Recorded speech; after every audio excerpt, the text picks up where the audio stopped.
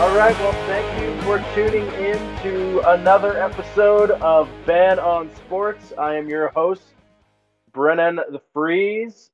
Joining me this week is Menopause Nick. Yo. We've got Newman. I like math. And we've got Monkey Claw, Andrew Blake. Toronto and Edmonton, just pathetic. Already starting with the hot takes. I love it. That's not really a hot take. It's more of just like a fact. So that's a great way to start it off. This episode, we're going to be discussing the first round of the NHL playoffs have just ended. So we're going to be going through each series, seeing what each team that lost needs to do to improve in the offseason. And then we're going to preview the matchups for round two. All right. Let's do this. Let's start off. We're going to start off in the East Division. We're going to start with the number 1 seed versus number 4 seed, Pittsburgh Penguins. They lost to the New York Islanders. Pittsburgh's already has a rather old core, as it were. Like, I was quite impressed with the surge that they were able to do right at the end of the season to take that top seed. But is it really surprising that the Islanders took that series? Well, with Barry Trotz, his defensive system and like just Barry Trotz in general as a coach, it doesn't totally surprise me, but it did a little bit, mostly because I kind of picked the Penguins to win the cup. So, Nick, picking someone to win the cup does not count as reasons why someone lost. Maybe if it's my dad. Is there a way I can facepalm react as in audio form? You could make like a slapping sound, and we could just assume that slap is you facepalming. No, with Andrew in the room, the slap could mean a whole bunch of other things. Okay, let's keep it PG, guys. Okay, listen, let's just... Barry Trotz, best coach in the NHL, yes. Just throw that out the door. His defensive system, throw that out the door. This series was decided by one player, and one player only. This series was decided by Tristan Jarry. I'm sorry, but the guy lost them the series. Mm-hmm. It absolutely did. And it's not even a question. Legit, if Tristan Jarry did not play, and they had a goalie that was I'm not even saying top 5 goalie. I'm just saying, out of the 16 teams, a top 8 goalie, they probably would have won the series. Because they outclassed Islanders a lot, and it just that Jarry some were direct turnovers from him into his own net. It was bad. Please see, what is it? Game 5, double overtime, where he literally, with the basic rule they teach you when playing defense or goaltending is when you have the puck in your zone, you always clear it down the sides. Because if you send it down the middle, that's where the enemy team's forwards are, and they're going to get the puck, and that's the best point for them to shoot. It's the most dangerous area, is right in front of the net. And what did this guy do? In double overtime, he has the puck. He decides, I'm going to shoot it down the middle. I do have 2 guys. I have a guy on each side that I could pass to that could clear it out pretty easily. No, I'm going to shoot it down the middle onto the tape of the other team, and the other team's player is going to come right down the middle and go glove high on me, which is literally my weakest spot. Doesn't help what this that man decided to do. Mm-hmm. And it doesn't help that, his right was a wide open Evgeny Malkin.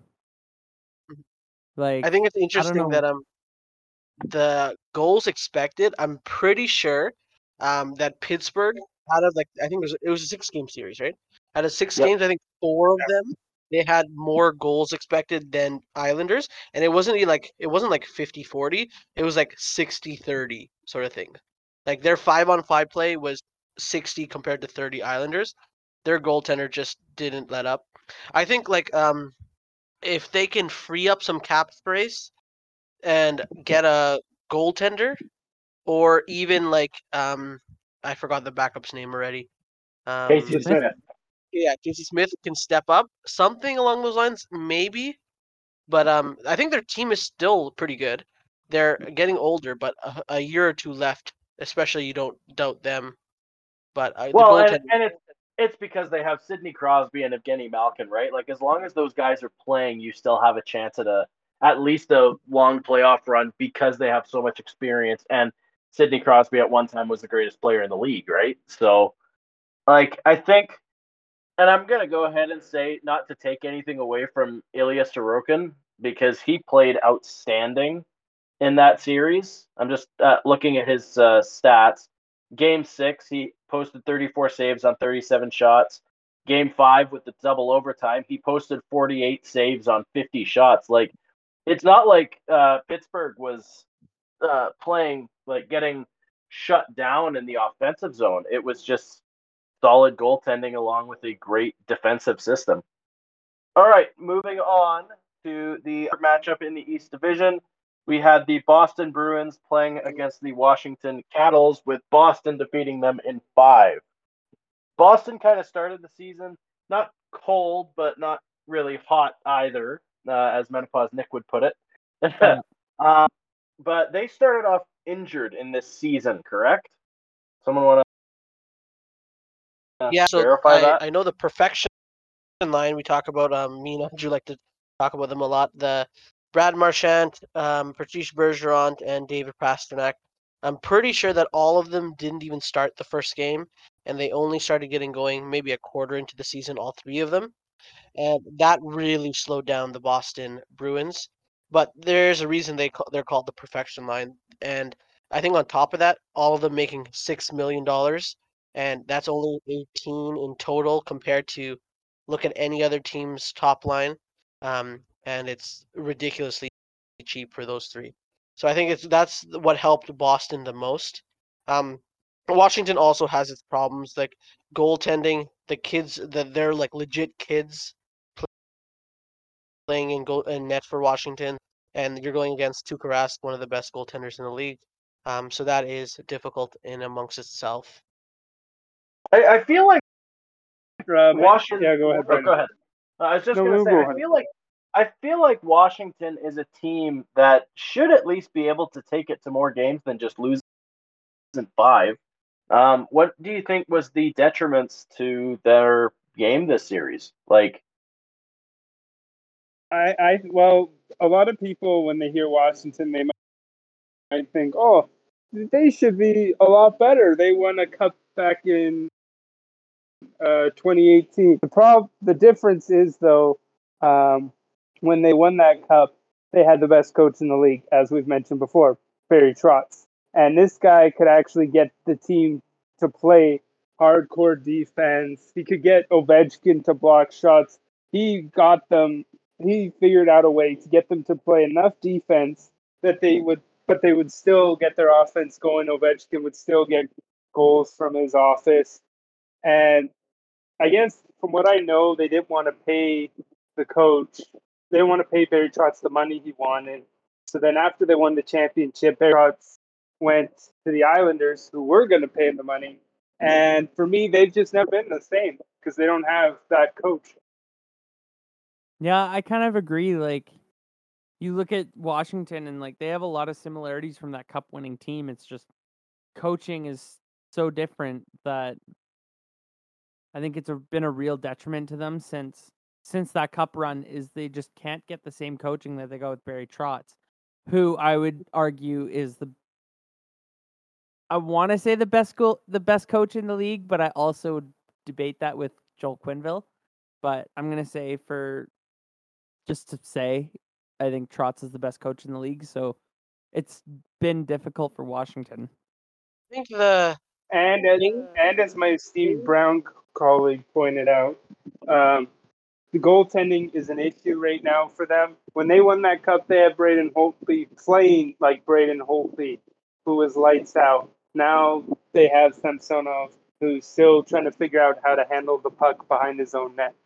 Yeah, that's And what I they're was about to mention with him and Schultz just forgetting where the puck is and no one knowing where it is. Those are just like they're legit rookie mistakes. He's a rookie or a second year goaltender that's really starting to learn still. He'll eventually be good, but right now it's not what Washington was needing. I think Washington is still like a good team. It's just that there's a few things missing. Like their defensemen are mostly offensive defensemen. Their goaltender is weak. Their forwards are still good. I think the coaching is what the Barry Trotz is what took them to like a top 3, top 2 team for that couple of years. But after Barry Trotz, I still think they're like a top 10 team. But they got matched up with Boston, who legit has a line that we call the perfection line. Well, and the thing is too with Washington's Cup win, you look at it, and even Holtby's backup was Philip Grubauer. So like they had a lot better goaltending than they do now. So On that point, though, Grubauer during that season looked really good in the regular season, and he started game 1 for Washington, but then was garbage game 1. So then they went Holtby and never looked back. he was garbage game 1 and game 2, I remember, and then they switched to Holtby, and To be fair, Grubauer now with his new team, Colorado, who we'll get to later, he's playing really good. He just got nominated for the Vezina today. So you got to remember, rookie goalies, like my friend Brendan will always say, they're voodoo. Dude, and it's not just rookie goalies, it's goalies in general. Like, frick, we saw in Edmonton, Mike Smith, who is 39 years old, put up a top 5, top 6 season. You don't see that anymore. And that's why, like, you're never quite sure what they can do until you actually get them out there. It's why, like, it's why I say it's voodoo, because goalies, you're never 100% certain. Like, okay, so like a guy like Andre Vasilevsky, who we'll get to pretty quick here, he's going to be good. Like, he's going to be a damn good goalie for most of, if not all, the season. But you get some guys that will just come out of nowhere, and they'll only do it for one season and then regress, or they'll suddenly, like, out of nowhere, hey, I'm just going to go decide to be a starting goaltender. So I think, like, a lot of it's on who you have coaching the goalies, and I'm sure I'll bring it up a lot this offseason, but I believe one of the best goalie coaches in the league is currently with Vancouver. So I don't know. It's just always voodoo to me. So who knows? In the next couple of years, Ilya Sorokin, Ilya Samsonov, like, those guys might explode and become some of the best in the league. But another you're never example. gonna. Sorry, go ahead. No, you're just never gonna know until it actually happens. Another example of that would be Jordan Binnington. Well, Binnington's not like young though. That is also true. Like, Jordan Binnington went on an insane hot streak when the entire team was going on an insane hot streak, and it was kind of revealed, I think, in the next 2 seasons following, that he's definitely a tandem goalie, where if he's playing with somebody who's fighting him for that number 1 spot, then he plays a lot better. It's very evident to me that the moment they traded Jake Allen, like, Binnington doesn't have that same drive because he's now nailed down that starting slot. Absolutely. Shall we move on to the next division? Yeah. Speaking of goalies, this one I think was a pretty fun goalie matchup. We had Carolina beat the Nashville Predators in 6 games. Yeah, and y'all know that deep down I was rooting for Nashville, because I personally just adore anytime there's like an upset in the NHL. But it comes down to goalies again. I mean, Carolina was running with Alex Nedeljkovic, however There you that's go. pronounced. That's the right way. But Nashville made it a series with UC Saros absolutely standing on his head. Yeah, I think so. If you guys remember, my good old take from the last episode was that Carolina was going to win in 3 games. Well, I was twice as wrong as I thought I would be. I think the biggest reason I thought Carolina, I don't think they have the offense that I thought they had. Their defense is still crazy. I think Slavin is one of the most underrated players in the game, but they don't have the offensive firepower that we think they do. And you think like, oh, Aho, Sveshnikov, Teravainen, and yet they're not still getting the results that we hope for. And you have to understand in playoff hockey, everything gets more tense, physical, and all that stuff. So I think that coupled with Saros playing really well and Nashville's defense being top tier, it was really difficult for Carolina to score. And so that is what made it close. Well, and I'm just looking at it right now. I have the stats pulled up. The first 2 games, Carolina wins 5-2 game 1. Carolina wins 3-0 in game 2.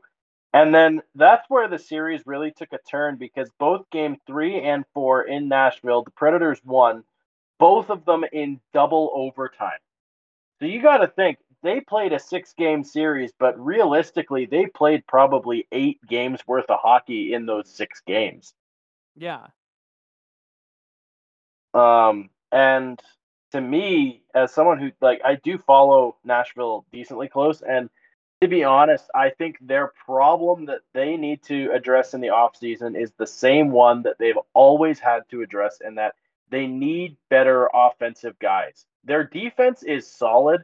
It's always been solid. There is something about Nashville in defense and goalies that's just naturally talented, but their offense always seems to be lacking. And I think that's where they need to really target somebody that's offensive minded in this offseason rather than going for.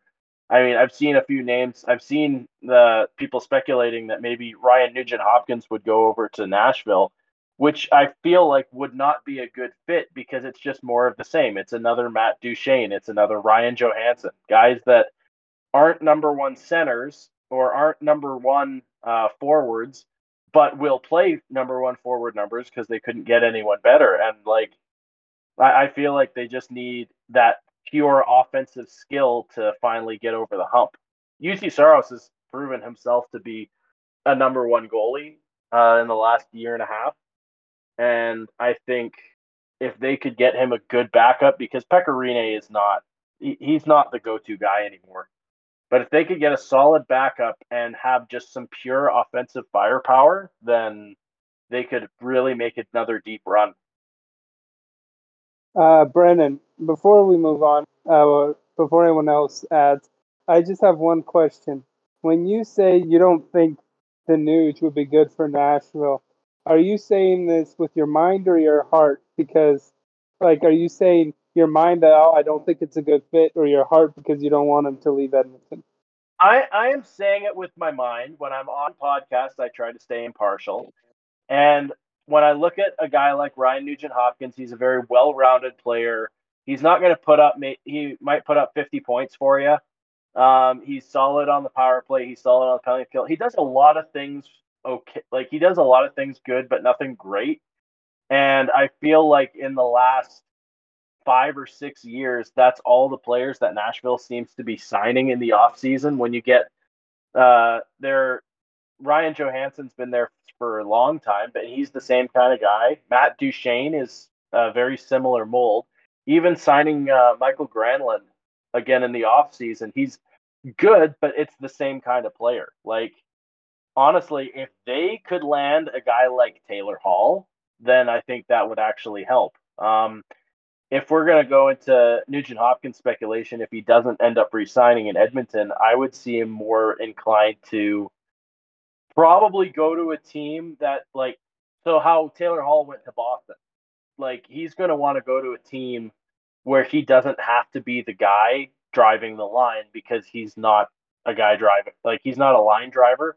He's a great complementary piece, and he does a lot of things really well. But I don't see him going to a team like Nashville. I know Columbus is throwing their name around. It's going to be interesting, especially with the flat cap going into the offseason, because you're going to see a lot of teams just not wanting or being able to spend money. I think a big issue with Nashville is that no one wants to go to Nashville. Like, Nashville is known as the music city. You go there for music. You don't go there for hockey. Like, they don't get very good free agents. They get draft picks that they build up into stud defensemen and stud goalies, and they ride them. And so I don't. And the taxes are not good in Nashville either. So they just have everything against them to get these big name free agents, especially big name offensive free agents. And they're always going to play a defensive style, which doesn't lean well to scoring points. And offensive players want to score points because, well, more points equals more money for them. So it is difficult for Nashville. I think All right, Nashville. let's Yeah, go ahead. I'm kind of in the same boat as Nate. Like, I've been to the city of Nashville, and it's an absolutely beautiful city. But like, it's not one of those cities that's gonna. It's not like L.A. or New York or Toronto where free agents are gonna want to go there because it's the big city. Or a place I like think- Florida where there's or- no tax. Yeah, exactly. So I don't. That's kind of, I think, the big issue with Nashville. But yeah, I'm kind of in the same boat as Nate. Speaking of Florida, I think that's a good enough segue to get to our next series. I know a lot of us wanted this series to go to 7 games. Unfortunately, it did not. The Tampa Bay Lightning ended up defeating the Florida Panthers in 6 games. And I don't know what Florida needs to do. Like, it feels like every time they finally get to a point where you say this is the year, they either completely crap the bed or something happens that still makes them crap the bed. Let me tell you exactly what they're going to do. Okay? This is exactly what Florida needs to do, what they're going to do, and what they should do. They come back the exact same with a healthy Ekblad, and they play Spencer Knight. They will do really well. All right? These guys legit went against Tampa Bay, who is probably one of the top 3 teams in the league. They're like, I'll say top 4 actually. I'll say top 4 teams in the league, and they just won the cup, and they're also 17 million over the cap. And Florida legit went punch for punch, toe to toe with this team, without Florida's best defenseman, and a $12 million goalie that kept letting in a goal per $1 million he was making. Okay, so as long as Spencer Knight plays and Ekblad comes back healthy, I don't think they lose any crazy free agents. And let me just double check. I think they just need to restructure their third line. But after that, they're coming back really strong. And I think I mentioned it earlier. I told in the last podcast this wasn't their year. This was their year until Ekblad got healthy. But as soon as he got injured, then I knew that they didn't have a chance, especially against Carolina or Florida. Carolina or Tampa, who are really good teams. So, but this team is still young. Huberdeau and Barkov, still one of the most underrated forwards in the league. Their defense is good. If Spencer Knight is even 80% as he was in the playoffs, they'll have a good year. So my question is then, what do you do with Sergei Bobrovsky? He's making $10 million for the next, 4 or 5 years. You tell him he's your guy, and now you've got this upstart kid who's very much better than Bobrovsky. Like, do you try and bribe Seattle to take Bobrovsky in the expansion draft? Or, like, I don't really, like, I don't see how you can be paying a goalie $10 million and then straight up tell him, yeah, you're the backup. I have trouble seeing that. But I also look at Florida and I see a team that has been in this position before where they did really well and then lost in the first round of the playoffs. And the last time that happened, they completely blew up the team. Like, they shouldn't have blown up the team. They had a really good team back in, I think it was 2017, but they completely blew it up because Pittsburgh won that year with grit or something, and they decided to just completely blow it up. And that's my one fear with this franchise is, are they going to just do it again? Like, I agree with you, Nate. They absolutely should just stay the course, bring back as much of the guys that played this year as they did, or as they can, and go with the exact same team next year. But my worry is this is a very reactionary team, and I could absolutely see them making some moves that completely screw them over, and they're back in the basement again. I think they're too good, and I think they know, like they know how close they were, especially since it was an injury. It wasn't like, oh, we're missing this all-star defenseman, we're missing this forward. It was legit like, oh, we had the defenseman, he was just not in the lineup. And then on top of that, like there's lots of young defensemen like Uyghur. Was it Uyghur, Andrew? Uyghur, right? Yeah, We go. Uyghur, um, like it was playing well with Ekblad, and then after Ekblad left, stepped up their game. So he's going to learn from this. Montour is going to learn. Strawman is always good. Gudis is a heavyweight. I can't remember the rest of their D, but they'll get better. well, And I think on. sorry, one more thing. Oh, I think also making Sergei Bobrovsky the backup, I don't think it matters. You pay him. If he's playing terrible, you just say you're not playing good enough. You deserve the backup. Money doesn't have anything to do with that. my one question I was going to say, Nate, who is, what do they do with Drieger, the third goalie, who is the UFA? Do they just let him walk? Do they try to get Seattle to take him? What do you think? Like that's gonna be like I think it depends on what happens to Bobrovsky. Like I don't know. I just don't. I can't imagine Seattle taking Bobrovsky. I don't know. Like Yeah. what would you put with him? A first and a prospect? Like I don't know. I don't think that even gets it done. Like like maybe two first. I don't know. No clue. Just taking $10 million of a goalie that's not going to be good. I think he has another like 5-6 years at this. So I don't know what what someone takes.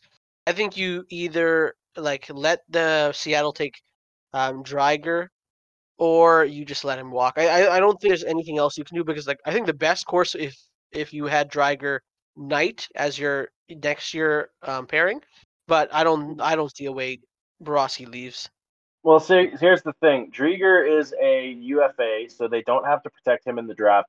And Spencer Knight is still a rookie, so he does not have to be protected. So they will actually have to protect Bobrovsky due to rules. But I think there might be something. Like, I'd have to look into it to actually see, and I'm sure we'll cover it when we actually do get into covering the expansion draft when we get closer to that. But I would, like, if I'm Florida, I would do anything that I can to get Bobrovsky moved, um, because that $10 million could go towards so much more. Especially like they were so Like close this year. If they could use that money to actually sign some key players, so that even if Ekblad went down with an injury, they could still push forward, then I think that would be ideal. the issue is I don't even think Buffalo is desperate enough to get Bobrovsky. Like that's how like I don't think there's a team that's like, oh, I could Bobrovsky benefits my team, and I'll just I'll take the cap. I don't think any team in the league is like I can deal with that. Like I could see the only team that like possibly is Seattle if you put enough prospects and picks into a trade, but that's I would applaud the Florida GM if something like that happened. Mm-hmm. As long as Florida doesn't crap the bed with the expansion draft like they did last time, where they gave them Riley Smith and Jonathan Marchessault. Well, they gave him Jonathan Marchessault to take Riley Smith. That was the whole thing. But with that, I think we can now move on to the West Division. Let's start with the blowout here. Colorado defeated St. Louis in 4 games in what some are saying is the most one-sided series in the last 60 years. Last 50, 60 years. I was will reading a tell you. stat, Yeah, and go ahead. I think the stats said it was one of the top 5 lopsided series of all time. And I don't think it counts like the olden day series, like the ones that didn't have stats. But like that's still a ridiculous stat that it was that lopsided. I'll tell you exactly what I think St. Louis needs to do. Blow it up. Rebuild, because this St. Louis team is just garbage.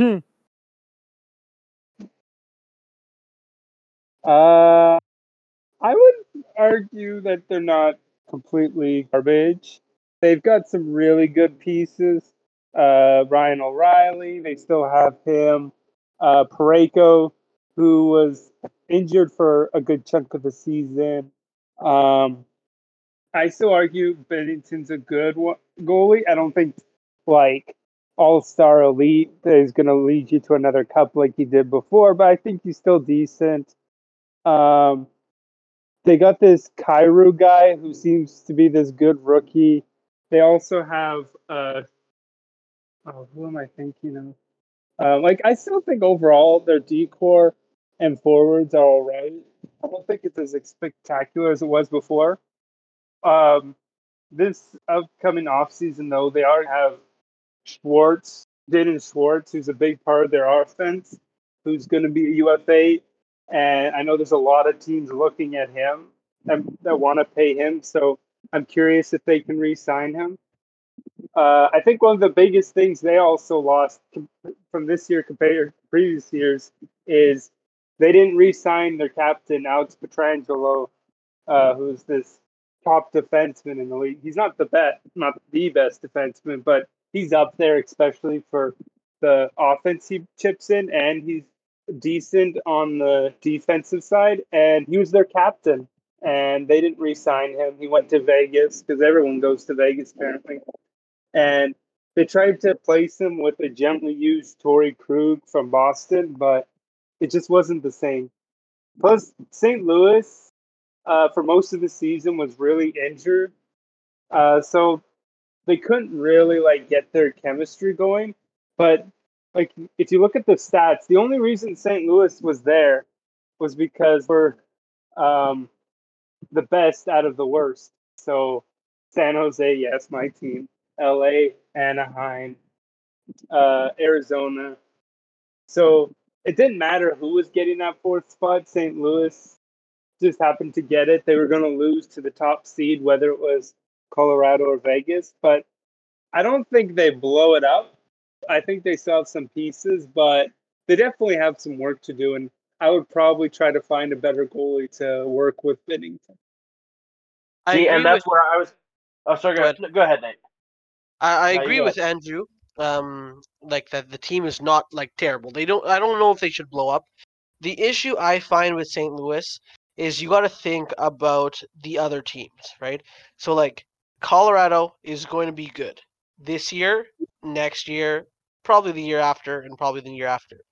And is there a trade that makes St. Louis the favorite in that division next year when we go back to our normal divisions? Well, probably not, right? So you have to think about is there a way that this team can get better to pass the other teams like Vegas, St. Louis, which are leading the let's call it the west and north sort of thing side. So I think it's going to be difficult for them, and so I get what Nick is saying by the blow up, because how are you going to compete with those top end teams, right? And giving up your best defenseman and your captain is not a good way to create a good atmosphere for your team.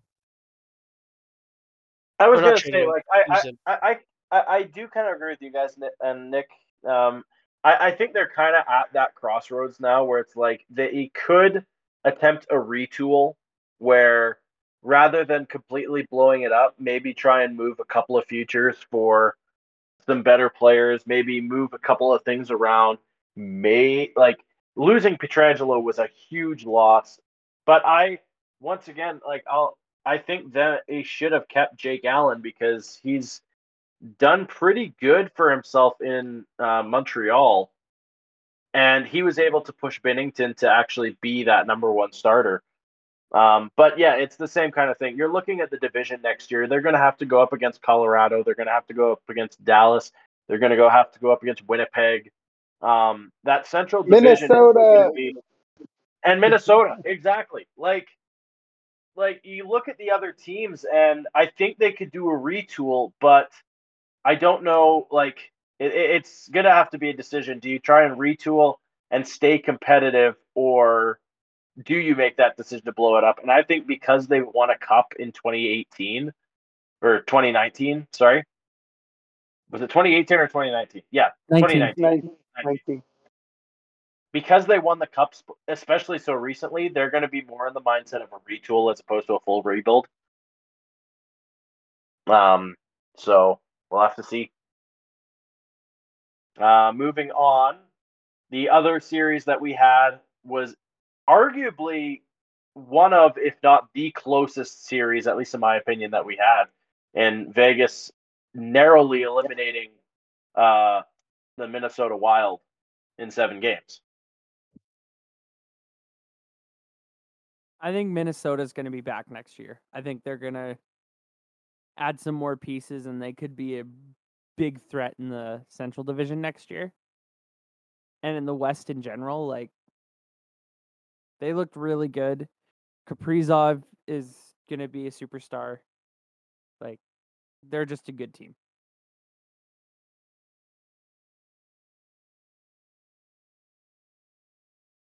Andrew, go ahead. Okay, Nate, go ahead. No, you go ahead, Andrew. Okay.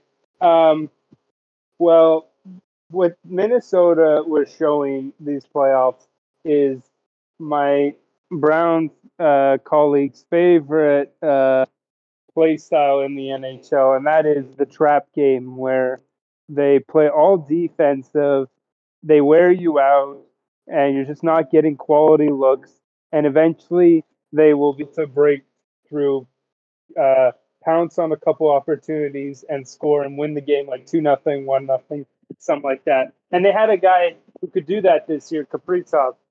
The problem was they were facing one of the best teams in the West in Las Vegas, but they showed they could go toe to toe with them, and their trap system was actually working on Vegas.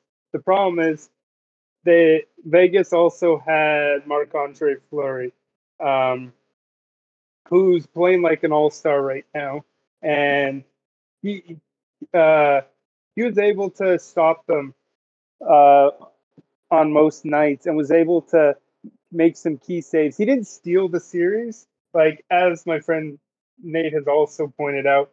For some of the games, Minnesota didn't get quality looks. Like they still, I think, need some more offensive power. Like maybe they could try to find something in free agency. I don't know their cap situation that well, but they'll definitely be better next year. And like for me, this is a team that's always been mediocre, and now with Kaprizov and finding chemistry with Matt Zuccarello and Kevin Fiala, this team can finally start making that step out of mediocrity.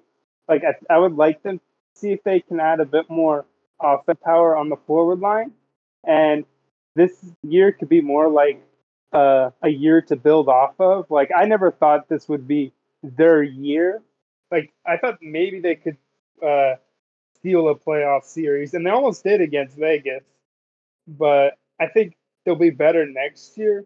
But as Nate's pointed out, the issue is that division they're in. They're going to be competing with the likes of Winnipeg, Colorado, and it's hard when you're going up against teams like that, especially Colorado, who's just a juggernaut right now. Yeah, so the biggest issue with Winnipeg is they're just in the wrong division, because like when they go back, so not this year per se, because this year helped them a little bit. You mean but Minnesota? Next year, Oh, sorry. Yeah. What did I say? You said Winnipeg. You said Okay, Winnipeg. sorry. Yeah, so Minnesota, when they go back into the Central when we're back to normal standings, well, Nashville's in that, Winnipeg's in that, Colorado's in that, St. Louis is in that, Dallas, who's going to finally be healthy, is going to be in that, and so that's like 5 stacked teams, or not. I'm not going to say stacked, but 5 very good teams. And so that hurts Minnesota. I think they are better than people expected. Kaprizov is a gem. Like that guy is amazing. And the trap is very defensive. Like Andrew said, it's a very good system. I just don't know how they improve to the next level. Like they need something that pushes them over the edge, and I don't know what that is. Maybe a free agent, maybe a trade. And when I see it, I'll be like, oh yeah, that's perfect for Minnesota. But I have no clue what that is. There needs to be something that puts them into the tier of Colorado, Vegas, Boston, Tampa, like that, the top tier of teams. But they are coming up. Like when we talked about Washington going down, Pittsburgh going down, well, Minnesota is one of the teams that's moving up in the world, and that's a good sign. Yeah, I don't really have much else to add. Like they've got some young pieces. I think they could go far. Maybe if they add a couple more forwards that can put it in the net as opposed to just exclusively relying on Kaprizov, then I think they could go far. But yeah, no, they look good. I think they definitely will be back. Moving on to the North Division, and this is where we are going to have some interesting takes. We're gonna start. We are gonna start with the Winnipeg Jets have swept the Edmonton Oilers in 4 games in what I would probably call one of the closest sweeps I think I've ever seen in my life. Almost every game, 2 of the games went to overtime. The last game went to triple overtime. Each game was like a 1-goal game.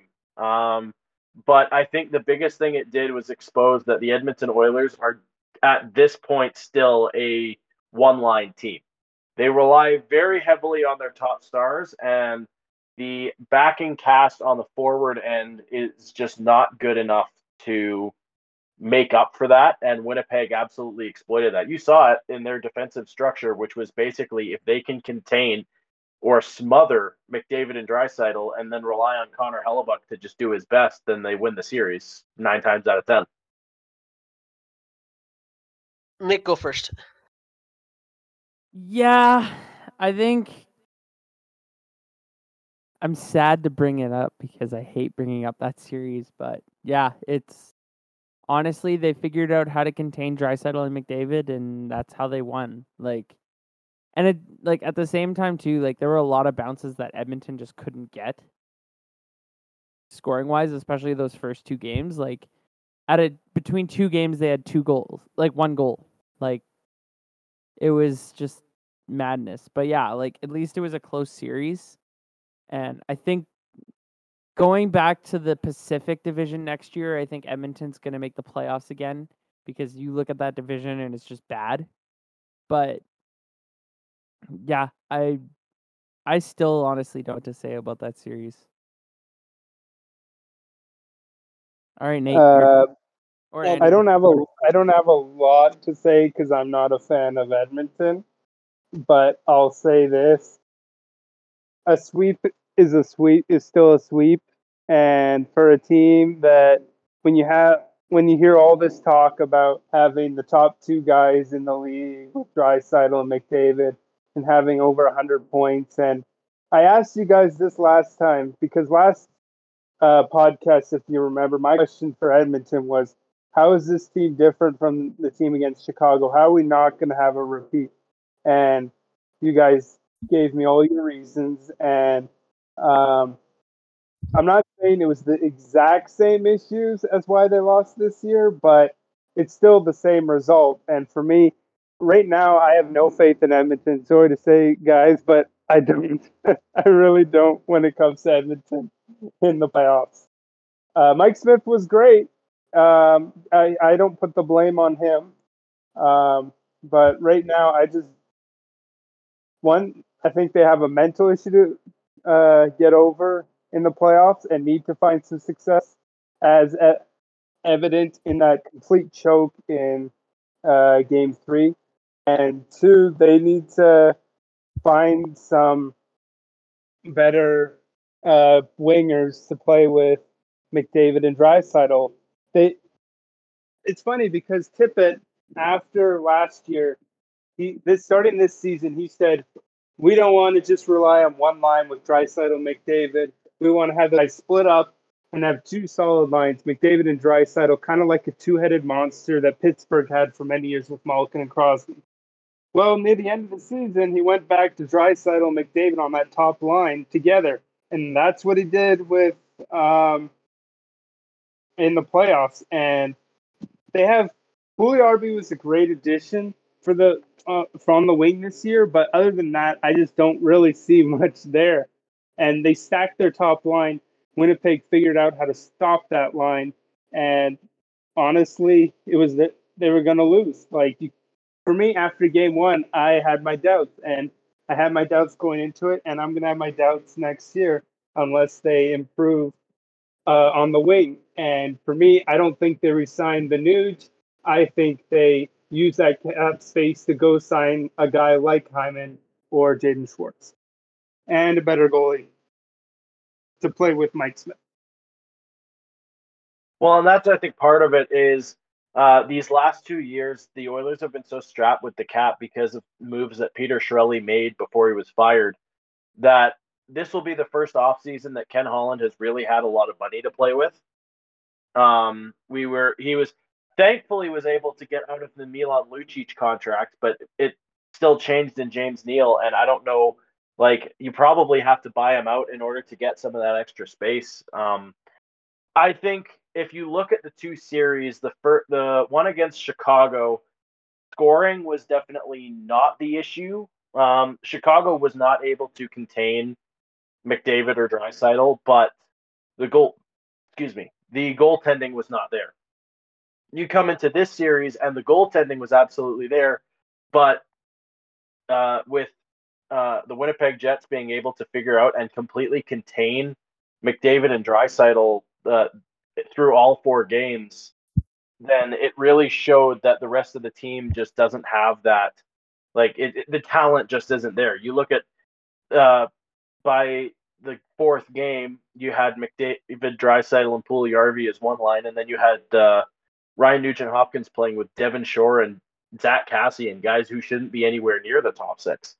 So I think what the Oilers need to do is they need to shore up their scoring, because their defense actually was pretty solid this year. I think they're going to let Tyson Barrie walk because they've got the depth in their rookies to come in and fill that gap. It's not going to be the point gap because Tyson Barrie was very good at getting points, but it might be able to take over some of the defensive deficiencies. But definitely they need at least a top 6 winger. They really need to shore up their bottom 6 to be more than just a shut-down grinding lines and actually be lines that contribute to scoring. Because you look at a team like Vegas, they run 4 lines. 4 lines can score. Tampa runs 4 lines. All 4 lines can score. So you're not only relying on your superstars, but you're relying on everybody on the team. And I think that's the big thing that was highlighted. And definitely not to take away from the Jets, because when they're fully healthy, they're a solid team. Connor Hellebuyck, he won the Vezina last year. I'm not surprised. By the end of the series, I wasn't surprised because Winnipeg actually looked like a solid team. I think a lot of people counted them out because right at the end of the season, they went on a streak where they only won 3 games out of 15 or something. So a lot of people looked at that and said, oh, this will be an easy cakewalk because Winnipeg's terrible. But going into the playoffs are a completely new season. So you can't look at it as, oh, they're just going to be easy to beat. And I think that was the same problem that Edmonton had against Chicago, where they looked at the team and said, these guys shouldn't even be in the playoffs. This will be an easy walk in the park, and did the exact same thing with Winnipeg. And it's definitely a mental thing that I think they need to work out, but I don't know. We'll have to wait and see what happens in the offseason. Also, before Nate gives his take, I want to say Can they please play Broberg? Okay. Okay, I just have one more thing to say. Currently I have on my computer while we're doing this, I have the Denver Nuggets and Portland Trailblazers NBA playoff game, and I just saw a commercial for Corona with Snoop Dogg, and it was the greatest thing I've ever seen. Okay. Nate, your turn. Okay. So- Corona's bad. Yeah. Okay. I will quickly defend the Oilers first, and then I will rage and rant on them for a while. Okay. Oh boy. So first, I will defend them. All right. So Andrew, you were saying that this was a similar series to last year. I think that is totally incorrect because last year we legit were the worst team in the bubble, and we legit got crapped on by Chicago, who honestly didn't deserve to be there. That I agree was just a mental lapse. We absolutely were terrible, top to bottom. Everyone was terrible. McDavid, Draisaitl couldn't play any defense. Second, third, fourth line couldn't do anything. Defense sucked. Goaltenders were abysmal, and we lost to a Chicago team that had playoff experience from years ago that came back and bit us. This year, we just lost to a better team. Like after the first game, you could tell Winnipeg was just straight out a better team. And the reason is, look at our defense on paper compared to Winnipeg's defense on paper. Our defense is better on paper than Winnipeg. So if you compare 1-1, 2-2, 3-3, our defense is better. But if you watch that series, you would have said, "Oh, our defense is way worse." The reason is forwards and goaltenders take pressure off your defensemen. So I'm not saying Mike Smith was bad because he was great, but Connor Hellebuck was a top 3 goaltender, and he stole a game or two in there, especially when those ones in overtime where Mike Smith couldn't steal those games. And Mike Smith, he played really well, probably a top 10 goaltender this year or whatever, but he's not the goaltender that steals a game for you. Well, Hellebuck was a goaltender that would steal a game for you. Now, in the same way, that takes off pressure from the defenders because they know if they let in a bad play or bad shot, they have an all-star goalie backing them up. In the same way, every single Winnipeg forward played defense. Every single one of them. Where if you look at your first line, defensive masterclass with Wheeler and Scheifele in them. The second line with Kyle Connor, they all played defense. The third line with Dubois, actually they might be switched, but whatever. They all played defense. So the best thing that Winnipeg could do is they were like, okay, Blake Wheeler, it's your turn, guard McDavid. All right, done. Now Kyle Connor, it's your turn. Now Dubois, it's your turn, right? And think about this: the fourth best center on Winnipeg is Paul Stastny. The fourth best center is Paul Stastny. I think last time or 2 times ago, Nick was arguing about if he's overrated. Well, if he's a second line or first line center, he's overrated. But as a fourth line center, well, he's probably the best fourth line center in the league, right? So when we're looking at that, the whole set of Winnipeg took their strengths to cover up their defenses. They used their strengths to cover up their defects. So their weak defense, they covered it up with other parts that were amazing. Well, we don't have that type of thing, right? McDavid, even though he's like the best player in the league, couldn't cover for the defensive end because he's still learning, and he couldn't cover for the goaltender, right? So even though we played well, and that's why I can compare it to the Chicago series because we did play well. Like, we fought and we fought against this team that was good, and I don't think Chicago was good or deserved that. We just flaked out there. And also technically last year we lost in the play-in, so we didn't even make the playoffs. But this year we actually made the playoffs, so it is a stepping stone. But I know that's sort of a cop out, and Andrew will be like, "That's a cop out," but it is true. This is the first. This is the first one. Go ahead, Brent. I would just like to add real quick too that series against Chicago last year.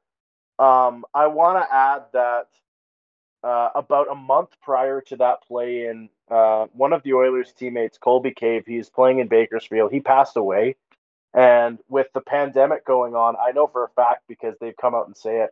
none of the guys really got a chance to be able to grieve with the family.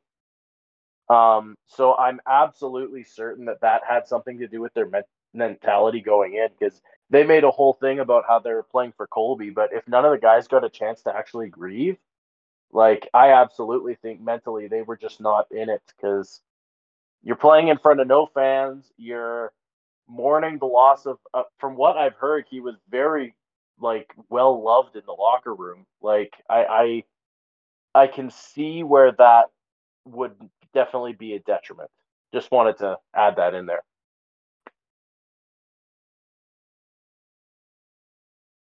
You can keep going now, Nate. Okay, so but just to summarize, I didn't think we deserved it yet, and I still think there is weaknesses on our team. Like Andrew, Brennan, and Nick said, our third and fourth line are terrible, like legit garbage. Like we have Zach Kassian playing on the first or second line. Zach Kassian shouldn't be in the league anymore. Like it's really hard to watch. And Brennan, I think, was the one who said this. We had salary cap issues for a while, Yeah. and so I think that is helping. Also, thing that lots of people forget is we didn't play this season with our best defenseman. Our best defenseman was injured all season in Klefbom, and we don't like no one knows how about his health if he's coming back at all. But that could be a boost if we do get him back, especially with Nurse getting much better. It would be like a Nurse Klefbom pairing. I think would be an actual legitimate top pairing for the first time in a while that we would have had. Yeah, but I think like we didn't deserve it. Like Hellebuck played better than Smith. Winnipeg's defense played better than our defense, and Winnipeg's forwards played better than our forwards, and so we didn't deserve it.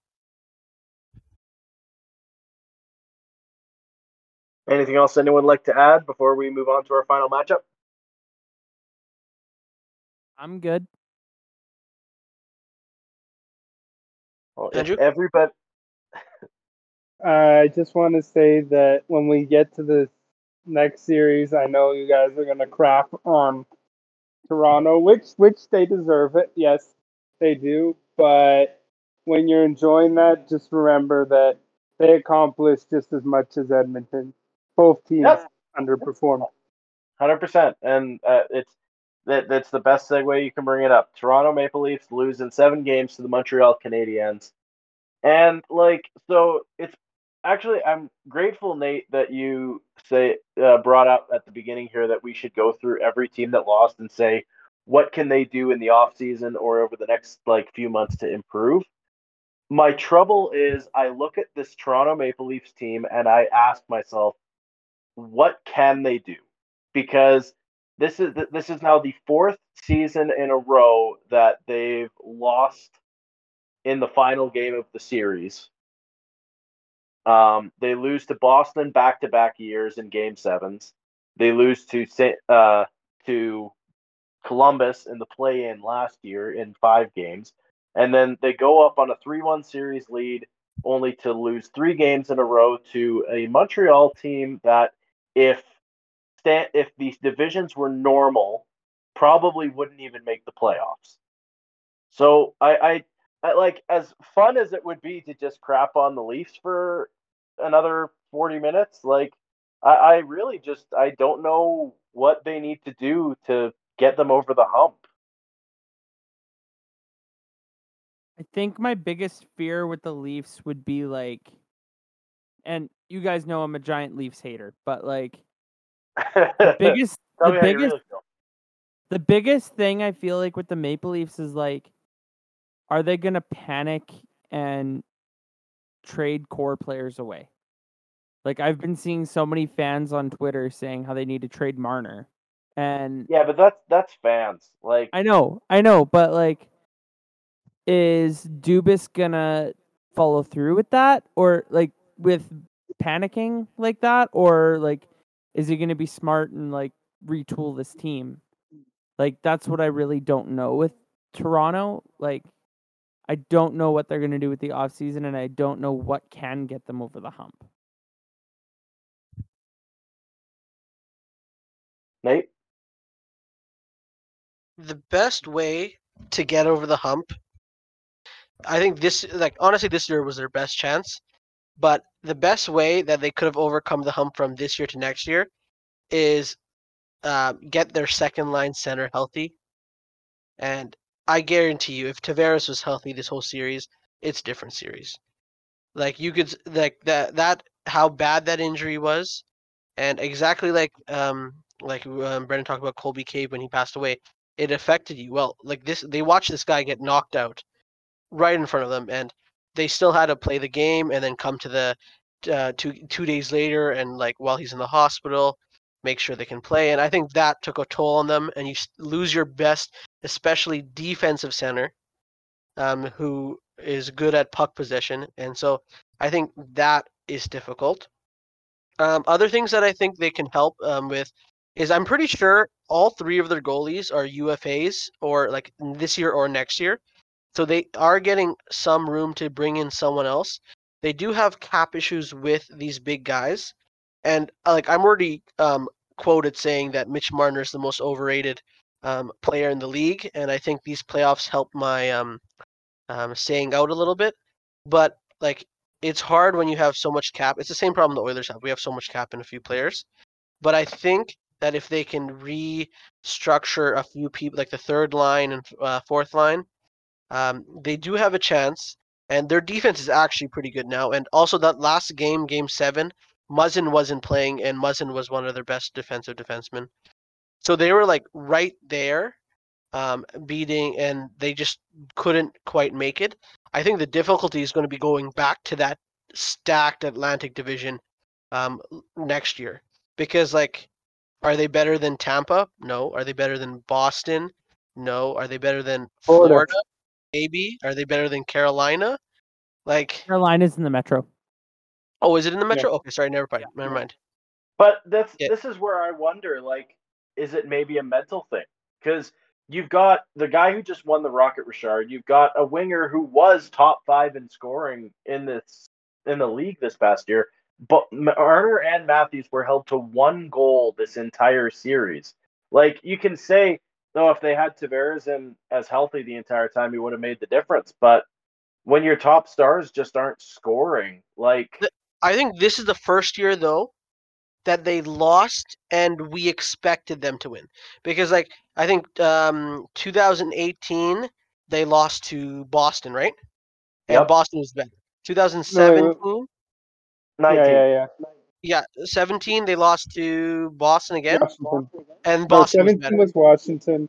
18, 19 was Boston. Yeah, so all And then three of those teams are better than Toronto. Like everyone knows Toronto was going to lose those. So I can't blame Toronto for going against a better team and losing, right? We can blame Toronto for this one because they went against a team that everyone thought was worse. So I think this is the first one I would say is like a mental collapse. The other ones is just like Boston's a better team. Like Boston, we legit call the Boston first line a perfection line for a reason. They win games. And I can't blame Toronto for losing to Washington, stacked Washington team or a stacked Boston team. so then how do you explain them losing in 5 games to Columbus after like looking like they should have closed it out? They just completely collapsed in the last game and got shut out. Like it's as much as it's yeah, they played better teams in 17, 18, 19. In 2020 and 2021, they played teams that were arguably worse. And you look at all 5 series, 4 of them, the last 4 of them, went to Game 7 or Game 5 in the Columbus case, and Toronto lost. Like, you can say, oh, yeah, they were playing against worse teams, but they took it to the limit every time and just couldn't pull it off in the Game 7. So I wonder if it's now become that much of a mental block where, like, they need to mentally say, we need to close this out.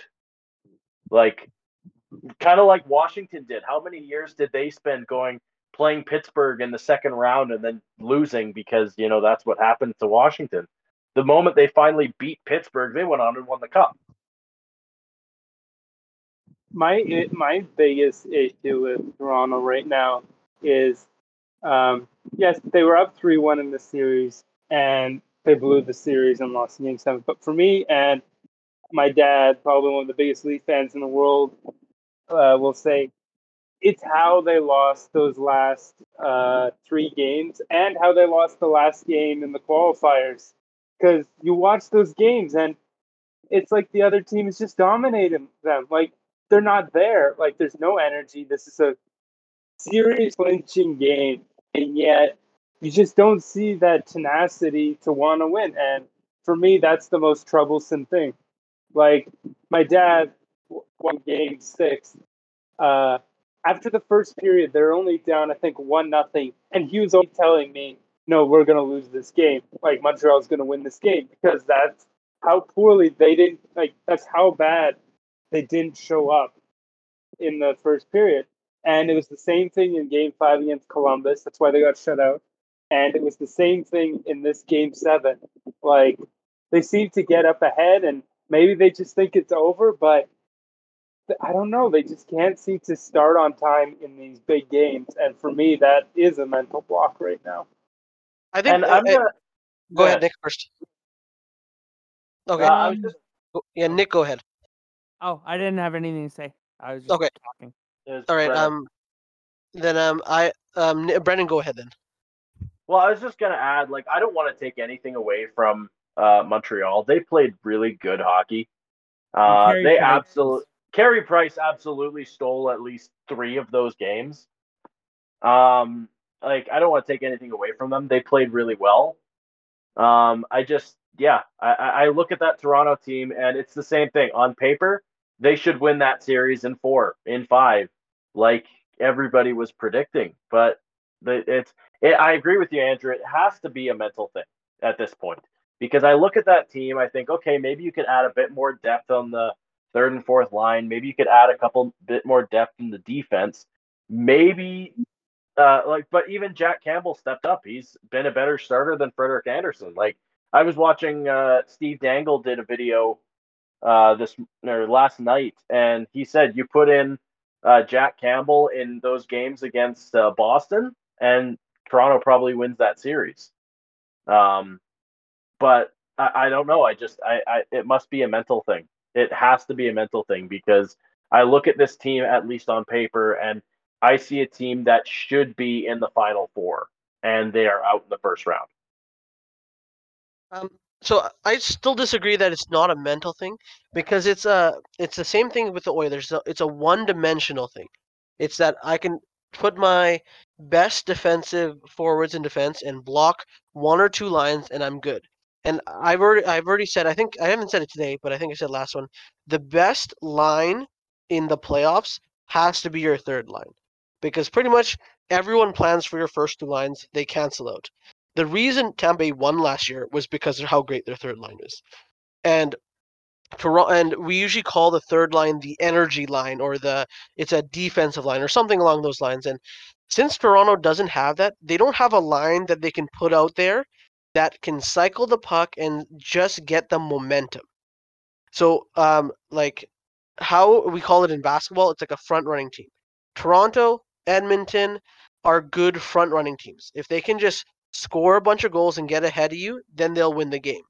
But if the game gets grindy and gets hard, they are very they're very attached to the momentum. So if the momentum swings, then they automatically lose and they play bad. And that's not a mental thing. That's just a momentum thing. But the teams that have those third lines that kill momentum or switch momentum. So that's like Tampa Bay has that line. Vegas has that line. Colorado has that line. Carolina is starting to have that line where they have a third line that they can go there. They're not necessarily need to score, but they keep the possession. They kill the momentum of the other team, and they grind the game to a halt to subdue the momentum changes. And these young teams of Toronto and Edmonton, they just are suspect to these mental, not mental changes. They're these momentum changes where they're like, oh, Montreal, Winnipeg just scored a goal. Oh, wait, they're going to score. Oh, it's already in my net, right? It's that quick switch. And you get that by experience and you get that by a good veteran third line. Fair enough. So we are almost out of time. In fact, ran a little bit longer than I thought we would. So let's finish it off just with this. We'll go through the second round matchups just real quick and just give picks, maybe like a 1 or 2 sentence blurb why you think they'll do it. And then probably next episode we'll be covering at least 1 or 2 of the series that are already done, and I believe next time we'll be covering the NBA playoffs as well. Correct? There's one thing I want to add once we're done doing our predictions. Okay. Let's start in the East. We've got Boston and the Islanders, and I think I have to go Boston. I'm not going to give the amount of games because I have no clue, but I think I got to go Boston just because, as great of a coach as Barry Trotz is, I just feel like Boston's just a more well-rounded team, and yeah. Boston is one bad pass away from being up 2-0. I think it's Boston. We call this a perfection line, and the perfection line is very good, especially against teams that can't score a high-end offense, and like New York. So I think Boston has it. Maybe 6-7 games probably, especially since the Islanders stole one with that dumb pass. I'm gonna say Boston, and Boston actually has Rask. They don't, and Rask is playing like playoff Tuukka Rask. They don't have Tristan Jarry like Pittsburgh. So yeah, I'm going with Boston on this one. I'm only saying this to be different and just to have a hot take. I'm going to say the Islanders. I'm going to say somehow Barry Trotz gets the Islanders past Boston. It's going to be fluky, but just to be different, I'm going to say the Islanders. Also, interesting thing to say. Who would have thought Hall and Eberle would be playing in a playoff series against each other? In the East, no less, eh? Okay. Second series, we'll go to the Central. And that said, I have a really hard time calling this series the Central because it's Tampa Bay and Carolina.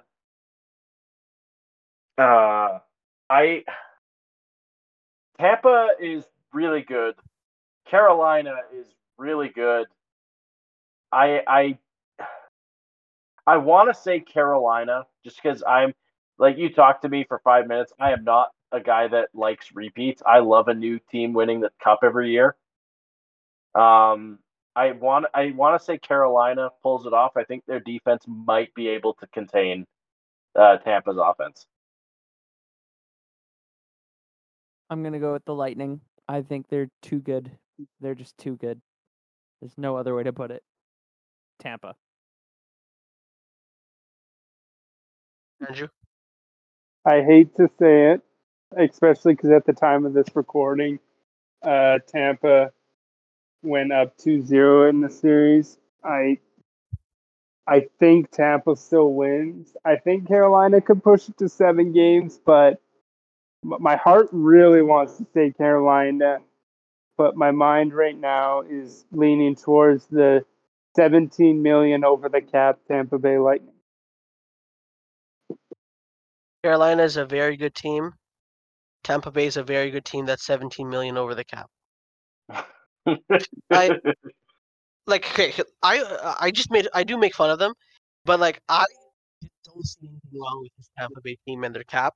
They just did like exactly what every other team is doing, but just a better job at it. And so when they took Kucherov and Stamkos and put them on this LTIR and did this, they still had a bank on them making the playoffs. They still had a bank on them playing well and Stamkos and Kucherov coming back healthy. And just to point this out that this is normal, Dallas did the same thing with Tyler Seguin. They just weren't good enough to make the playoffs, and Seguin couldn't come back. Right? So Dallas was like $8 million over the cap, and they would have gone more over if they would have made the playoffs, but they didn't make the playoffs. So Dallas did the exact same thing Tampa did, and they're not even in the playoffs.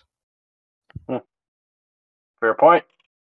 Over in the West, we've got what some people call the matchup of the century between Vegas and Colorado, because both teams were neck and neck for the President's Trophy.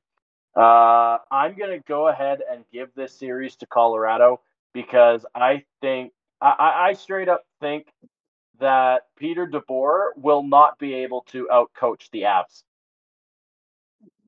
I 100% think it comes down to coaching. Nick? Yeah. Nick? Yeah. Avalanche. Honestly, I think the Avalanche are winning the cup. So I think Colorado's just going to steamroll over Vegas. I'm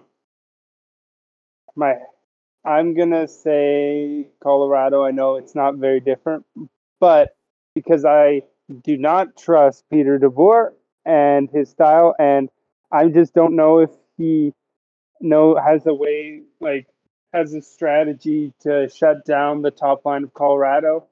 In game one, at the time of this recording, that has already happened. We're waiting for game two. Colorado won 7-1. Like, they made a statement, and 6 of those goals, though, were from that top line of Rantanen, Landeskog, McKinnon, and their top defense, Makar. So Vegas needs to find a way to shut that down. I think they should look over and take notes from Winnipeg and Montreal and figure out how they did it to their respective teams to shut down that line. If they could shut down that line, I think they have a chance in this game. I don't think the next game will be a blowout. I think it'll be much tighter. I just don't trust DeBoer's ability to adapt to the other team. And if he does not play Fleury in the second game, this for sure will be a Colorado victory. I legit had Vegas picked until I saw the starting goalie of game one. I don't understand a lick of why Leonard was starting, okay? Leonard is a top tier goaltender, like a top 15, top 10 goaltender in the league right now.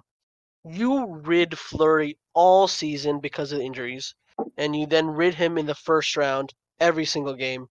And there's no explanation. Fleury was not injured. They were like, oh, we'll just rest Fleury and put Leonard in. I don't know how Fleury's going to react to that. If I'm Fleury, I'm pissed that I didn't start the first game and you lost 7-1. And then while you're losing, Leonard never gets pulled and allows 7 goals. Like, that's like, even for both goaltenders, that's ridiculous. Like, you pull a goaltender to get rid of the shame of letting in more and more goals because you're not in it, right? So both ways, it's just ridiculous. DeBoer, legit, I don't know what he's thinking. Um, I don't hate him as much as Andrew does because Andrew has PTSD, but like, I just don't know what he's doing. Well, and I'd And like he's to made add, that power play worse, and oh. like Marc-Andre Fleury, at the time of this recording, he was just announced as a top vote for the Vezina. Like, Mhm. you've got a guy who is just nominated for the Vezina, and you bench him for a guy you didn't play in the first round at all. Like, Marc-Andre Fleury is the reason that you got past Minnesota. I am confident if you play Leonard in that series, then Minnesota wins that series. Like It's different if like Leonard was starting the whole time because like Leonard's good enough to be the same level as Fleury, but he wasn't starting the whole time because of other factors of injuries, right? Like, he was a starter absolutely. last year. He was the starter going into the season before he got injured, but he got injured, and Fleury took over the starting job because of playing time. And you don't just like change back, like, because like Fleury won that spot, and it's just, I don't know what DeBoer's thinking. Like, and then For me, he also, didn't even explain yeah, it. yeah. For me, especially, also, this is round 2, and the opponent they're up against, like, and especially in game 1 of the series, you want to set a statement, want to set a stone, set in stone how good your team is, whatever. But they're facing against Colorado, a team everybody's picking to, like, many people are picking to win the cup, a team that's swept their series and has been rested, waiting for this moment. Like, this is a juggernaut, and your team is still coming back from a game 7, so you're tired. You're still feeling the emotions from that, and you decide to go with your goalie that didn't start all of last series and isn't the guy that just won you that 7-game series. Like, I don't understand. either. What do you think? I do want to say one conspiracy theory though that I heard. Lots of people were talking about this. They were talking about DeBoer wanting to throw this first game on purpose. So he put Leonard in, and if you look at the ice times, ice times was similar in the 15-minute range. So there's people saying that he might have thrown it on purpose to see the game plan of Colorado. I don't know how much I believe it, Oh. but the Oh, stats of I do everyone not playing believe it. 50. LeBron James strat. LeBron I- James Like, strat. so, like, Andrew, that's what I thought about. I was like, legit. Everyone played 15 minutes. No one played over like 22, I think, which is like crazy for a playoff game. And then they started their backup quote unquote goaltender, and they did questionable plays that game. So it's just like, did they throw to see what Nathan McKinnon was going to do or how they going to react to it, and then they make changes for this game? I don't know. I will tell you after the second game, but it doesn't look good. But if the if the Vegas Golden Knights destroy in the next 4 games in a row, I will come back to this tape. Okay. Yeah, sounds Before good. we go to the next matchup, I just want to say that that's an interesting conspiracy theory. I prefer the conspiracy theory that DeBoer is still acting like a San Jose Sharks double agent and he's sabotaging our rivals from the inside. Andrew, that's not a conspiracy theory. That's just in your own brain. No, that's fact. Yeah, it's fact. It's fact. It's not a theory. It's fact. With the North Division, it is the matchup that no one expected: the Winnipeg Jets versus the Montreal Canadiens. Who you got? I'm going with the upset. Montreal. Would it really be an upset? I don't Yeah. think it's an upset. I'm going with the Habs. I have no clue how this series is going to turn out, because both teams are going to have to adapt. Both teams were built to take down like star players. So I guess maybe if Montreal can do that same adaptation to the players in Winnipeg, I don't know. I feel like this is another series that's going to be a goalie matchup. It's going to be who's going to break first, Carey Price or Connor Hellebuck. But I'm gonna go ahead and say Winnipeg. I think their forward talent is better. I'm also kind of saying this just to make Nate salty, but I don't trust Connor Hellebuck, and I'm going with Montreal. Brennan, who's the better goalie, Price or Hellebuck? I know Andrew's gonna say Price. What are you saying, Brennan? I would honestly say Hellebuck, but I'm Okay. gonna say that I'm going to add that it's really close because Nick, who's the playoff best Price, goaltender, Hellebuck or playoff Price? Price is Right. Price. Okay. I say Price. I'll just say this: the better goaltender is going to win this series. That's all. That's all this will come to. Whoever's the better goaltender will win the series. If you look at every series so far, I think there's only one series that the better goaltender did not win the series, and that is legit arguable. I think every other series in the whole playoffs this year, the better goaltender won the first round matchup. So I think it does come back to who's a better goaltender. I think Price has a better overall career. I think the last few years, though, Hellebuck has been better, but Price is finally healthy, so he'll be close. I do think Winnipeg's depth, especially forward depth, gets them over it. I already told you, Stastny's on the fourth line. That's like they can run 4 lines easily. Mm-hmm. Well, there you go. There's our second round predictions. We will come back and probably see half of them completely wrong. All right, before we end, yes. I just need everybody's prediction for one thing. August 28th. Jake Paul versus Tyron Woodley. Who I'm wins? not even talking about it. I'm not Nick, even talking about I'm going to go ahead and say we are going to hold that to another episode. Jake Paul. It's Jake Paul. It's Jake Paul. Actually, why don't we actually talk about Logan Paul versus Floyd Mayweather? That's Saturday. This Saturday. They're fighting I each think other. Floyd- Let's go. Let's go. I do not think we have time I'm cover telling it you, this week. we are in the meme timeline. The meme timeline says Logan Paul beats Floyd Mayweather. That's not happening. I'm going Ever since Floyd. that, ever since that that lovely gorilla died, everything has been memes. Mm-hmm. Rest in peace, Harambe. And I think with that, we're going to call it a podcast. Thank you so much for listening to Ban on Sports. We will catch you next time. In the meantime, follow us on Spotify, follow us on Apple Podcasts, wherever you can get your podcasts, you can find us, and follow us on Twitter @Ban on Sports. We will see you next time.